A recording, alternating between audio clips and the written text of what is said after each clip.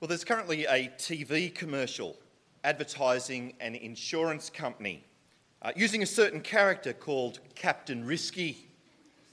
Now, Captain Risky does all sorts of wild and dangerous things, like driving his rocket-propelled car off the biggest ski jump you have ever seen in your life, and swimming in a hot tub with live electricity precariously hanging off the side of it, and high diving into an inflatable kiddie splash pool. Things like that. Have you seen this commercial? The point of it being, this company won't insure Captain Risky, so you'll pay less. But what is it with all the Captain Risky type people out there that makes them do all the outlandish things they do? Like people that want to climb Mount Everest, for example. Or people that want to swim with great white sharks. Or the people that want to base jump off tall buildings. I mean, look at that. That is terrifying. What is wrong with these people? I guess they'd probably ask what's wrong with boring old me. It's not like I'm totally boring and unadventurous. In fact, I like to think of myself as a bit of a daredevil. Now, it's true, I've never base jumped off a tall building, but I have been up the top of Sydney Tower. Had a lovely meal up there.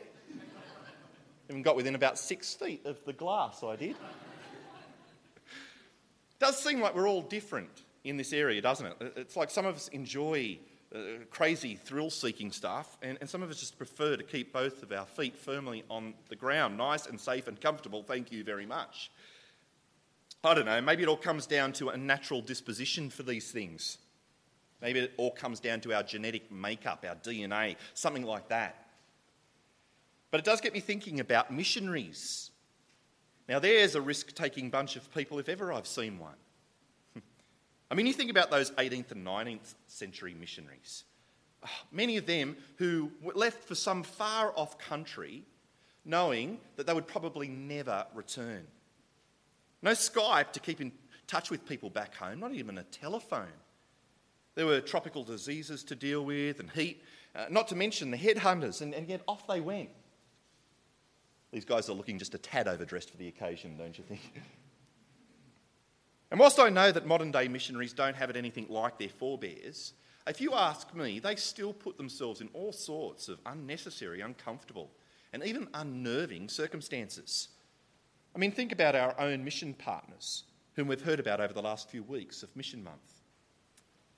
The Griffiths in Portugal, Chandra Smith in Ecuador, the Lubbock's in Italy, all bringing the gospel to devoutly Catholic people, which at times has meant opposition and suspicion and even occasional threats.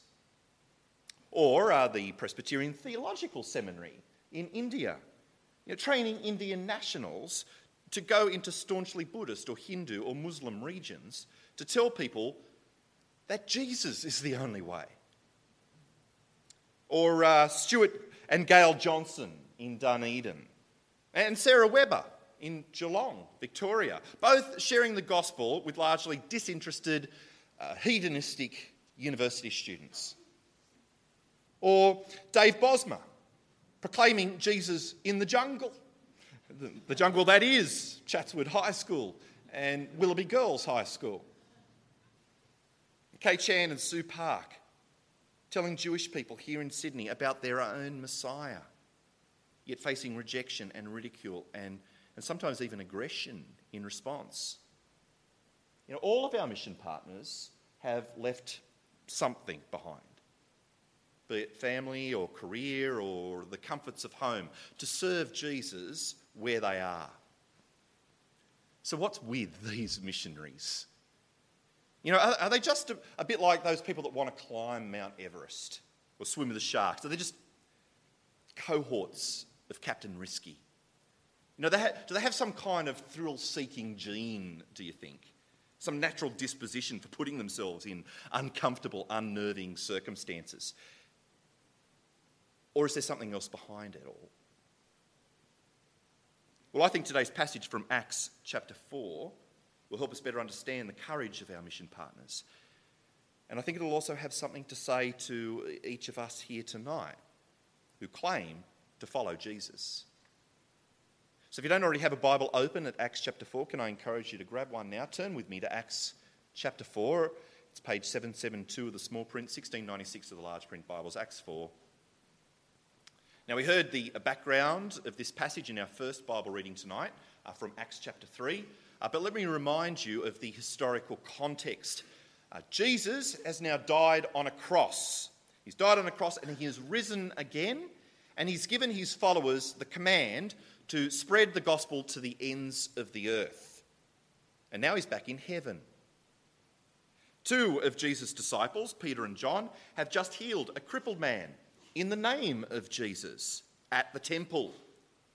And they've taken the opportunity to preach to the crowd of onlookers the good news that Jesus can forgive their sins and give them eternal life.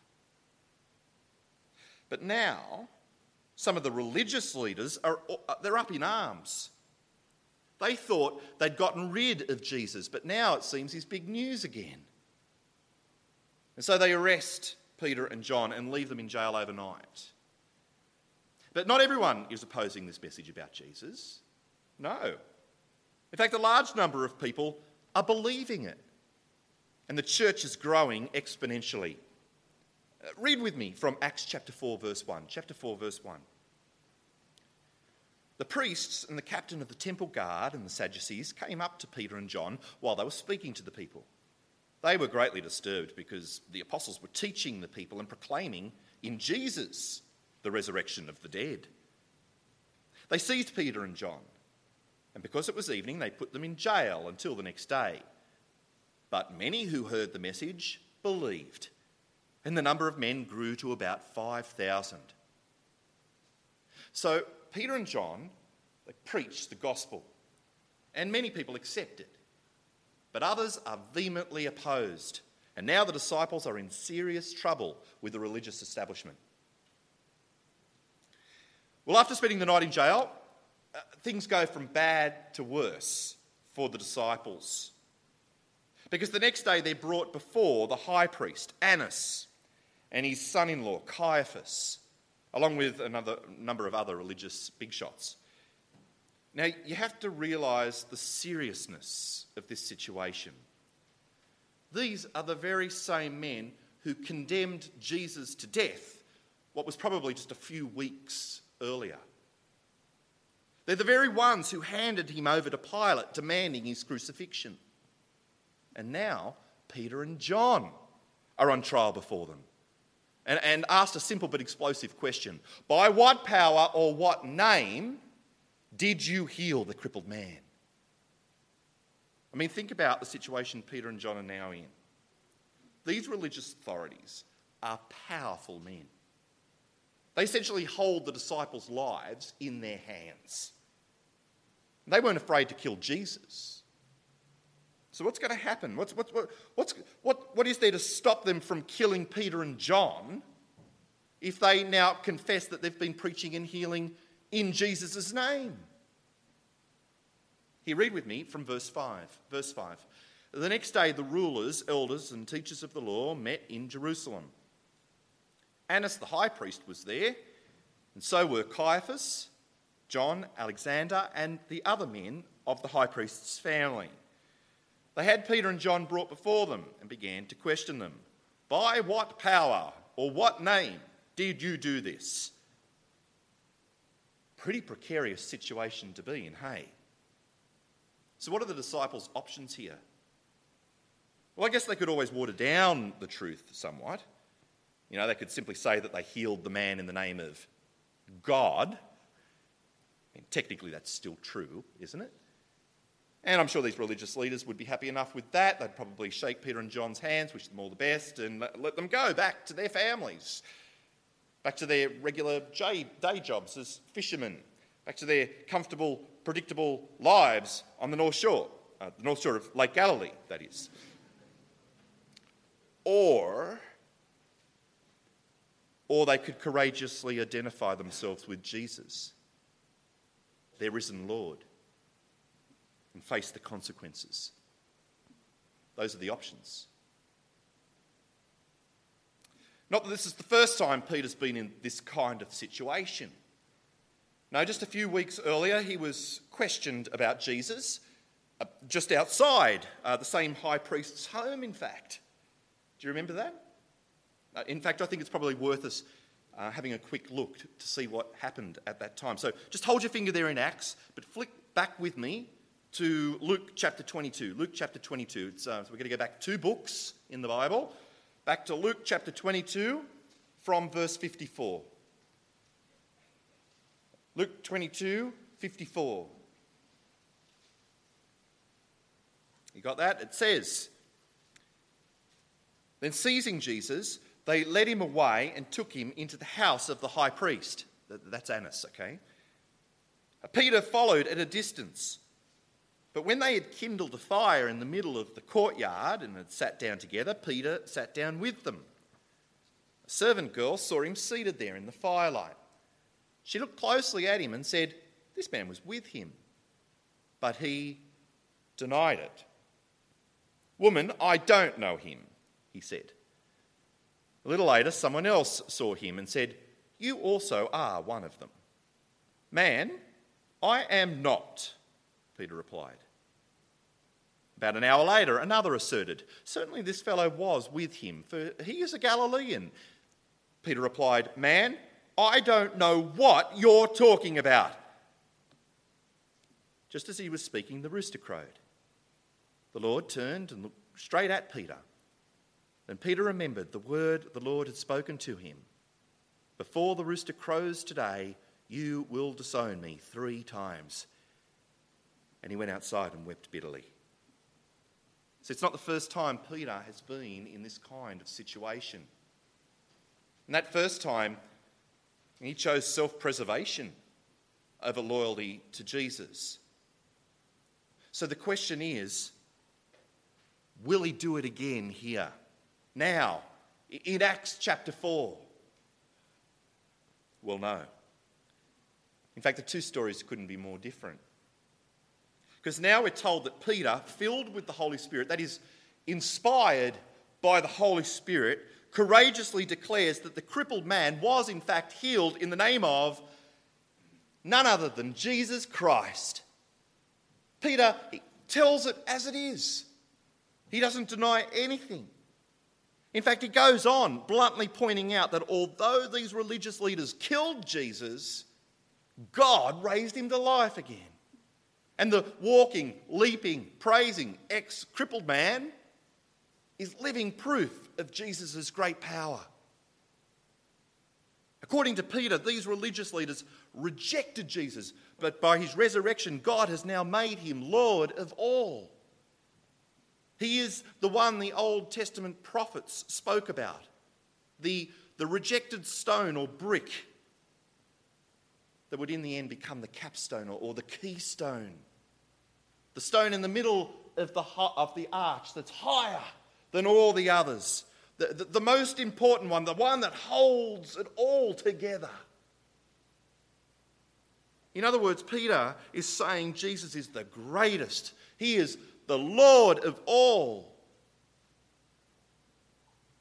And not only that, he is the only Saviour too. The only one who can bring peace between people and God. Not one Saviour among many, but the only name, the only person who can save the people of this world from their sin. Here, read with me. Now, we're back in Acts now, reading from Acts chapter 4, verse 8. Acts chapter 4, verse 8. Then Peter, filled with the Holy Spirit, said to them, "Rulers and elders of the people, if we are being called to account today for an act of kindness shown to a cripple, and asked how he was healed, then know this, you and all the people of Israel. It is by the name of Jesus Christ of Nazareth, whom you crucified, but whom God raised from the dead, that this man stands before you healed. He is the stone you builders rejected, which has become the capstone. Salvation is found in no one else, for there is no other name under heaven given to men by which we must be saved. Wow, hey? Wow. What's happened to the Jesus-denying, self-preserving, scaredy cat Peter from just a few weeks ago? What a dramatic change we see in him. Can you imagine how shocked the high priest and his family are by Peter's courage? See, to them, Peter and John aren't anything special. They haven't graduated with honours from Rabbi Theological College or anything like that. But they have spent 3 years with Jesus. And now they're ready to die for him. So what to do? Well, these religious leaders would love nothing better than to make Peter and John simply disappear. After all, they're a threat to their entire way of life. And certainly they have the power to crush them. But they've got a problem. A problem in the shape of an ex-crippled man whose miraculous healing they just can't explain away. And not only that, all the people who saw the man healed are now praising God because of it. See, they all know that this is a miracle that only God can do. And so these religious leaders have their hands tied. They know that if they do anything bad to Peter and John, they'll have a riot on their hands. And so the best they can do is command them to keep quiet about Jesus, to say nothing more about him to anyone. Read with me from verse 13. When they saw the courage of Peter and John and realised that they were unschooled, ordinary men, they were astonished. They took note that these men had been with Jesus. But since they could see the man who had been healed standing there with them, there was nothing they could say. So they ordered them to withdraw from the Sanhedrin and then conferred together. What are we going to do with these men, they asked. Everybody living in Jerusalem knows they've done an outstanding miracle and we cannot deny it. But to stop this thing from spreading any further among the people, we must warn these men to speak no longer to anyone in this name. Then they called them in again and commanded them not to speak or teach at all in the name of Jesus. So with nothing less than the authority of the high priest, Peter and John are commanded to keep quiet about Jesus. But they won't have a bar of it. Because although as good Jewish boys they revere the high priest, yes, Peter and John also know that ultimately they answer to an even higher authority, God himself. The one who raised Jesus from the dead. And they are convinced that he is the capstone, the Lord of all, and the only one who can save. So how on earth can they ever keep quiet about him? And so they point blank refuse to obey the religious leaders, opting instead to obey God. Oh, how it must have made the religious leaders' blood boil to be defied like this. They wanted nothing more than to crush Peter and John and put an end to their message. But they just couldn't get away with it. Thanks to the crippled man who, after 40 years on his mat, was now standing before them. And headline news throughout Jerusalem. And so the religious leaders rage and they shake their fists at the disciples. But that's all they can do. And in the end, they have to let them go. Read with me these final verses from verse 19. Verse 19. But Peter and John replied, "Judge for yourselves whether it is right in God's sight to obey you rather than God. For we cannot help speaking about what we have seen and heard." After further threats, they let them go. They could not decide how to punish them because all the people were praising God for what had happened. For the man who was miraculously healed was over 40 years old. Well, phew. That was a close one for Peter and John, wasn't it? Quite a hairy situation to be in. They came this close to losing their freedom, didn't they? And probably even their lives. Talk about uncomfortable, unnerving situations. And so what did the disciples do after they were released? Did they go home and reflect on the dangers and then avoid ever speaking about Jesus again? Well, no.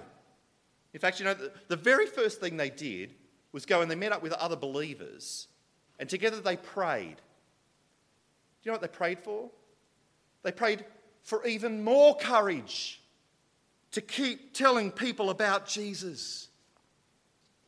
And that's exactly what Peter and John did for the rest of their lives. Courageously telling people about Jesus, no matter what the cost. And yes, in the end, it cost them a lot. Peter was eventually crucified, and John spent his final days exiled on a small island in the Mediterranean. So let me ask, what do you think it was about these two men that made them do what they did? They could so easily have chosen the nice, safe and comfortable option. All they had to do was keep quiet about Jesus. But instead, they considered the risks and they chose to speak anyway. So why? How do we explain their courage? Is it just part of their DNA, do you think? Maybe part of their genetic makeup? Are they just a couple of thrill-seeking daredevils at heart? Is that it? A couple of Captain Riskies? Well, no, that can't be true, can it? I mean, we saw what Peter was like at Jesus' trial, fearfully denying that he even knew the man 3 times. So it can't be a matter of natural disposition. But if not, then what? Well, I think it's fairly obvious, don't you? Peter and John have now received the Holy Spirit.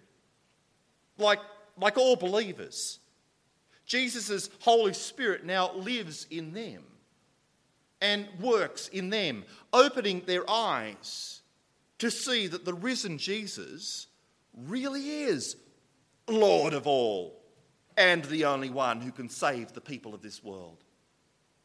The Holy Spirit has convinced them of this. And so their courage now comes from knowing that Jesus and his message really are worth suffering for and even dying for. Do you see? And I dare say, as we consider our own mission partners and ask, why on earth do they do what they do? The answer's the same. Because the Holy Spirit who worked in Peter and John all those centuries ago is the exact same Holy Spirit who now lives and works in our mission partners today, spurring them on to make the sacrifices that will advance Christ's kingdom and bring him the glory he's due. See, that's a huge difference between our mission partners and the thrill-seeking daredevils of our world. Generally speaking, daredevils, well, they do it for their own glory, for their own name's sake. But our mission partners do what they do for the glory of Jesus Christ, for his name's sake. So no, they don't have some special courage gene. They're just everyday Christians, convinced that Jesus really is Lord of all and the only Saviour. And for that we praise God, don't we?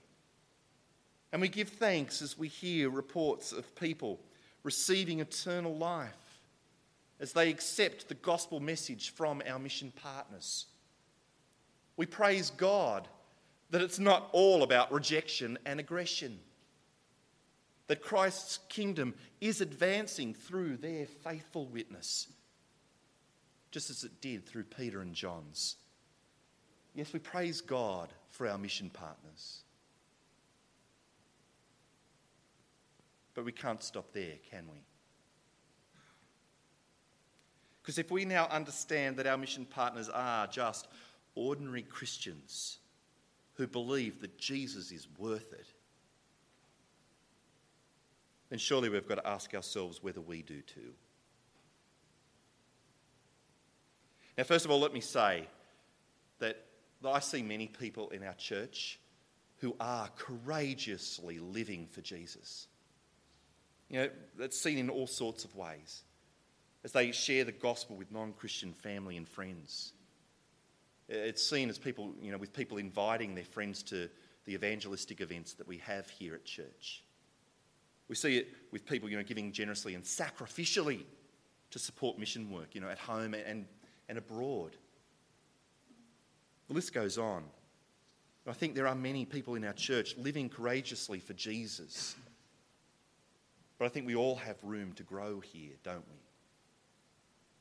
Because to see the gospel advance into the many, many unreached parts of our world,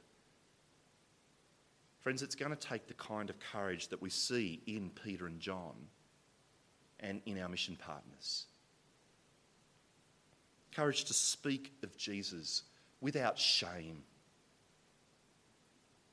Courage to pray boldly for kingdom growth. Courage to serve in ways that stretch you and make you depend more and more on Christ. And courage to go,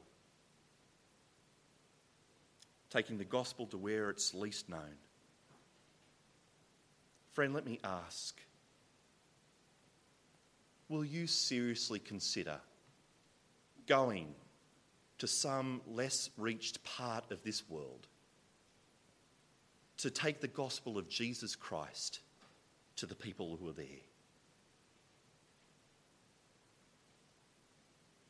Yes, I know you can share the gospel with people right here on Sydney's North Shore. And I hope you're doing that. But the statistics would tell us that faithful Christians are needed more, well, they're needed more just about anywhere else than here.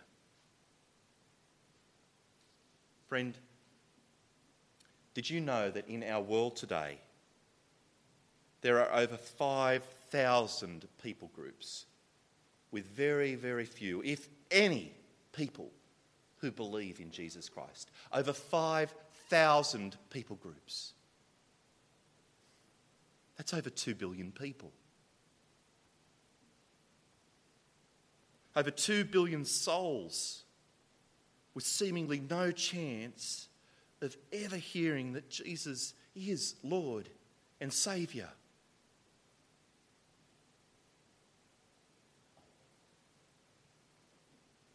As somebody once said, if 10 men are carrying a log, 9 of them on the little end and 1 on the heavy end, and you want to help, which end will you lift on?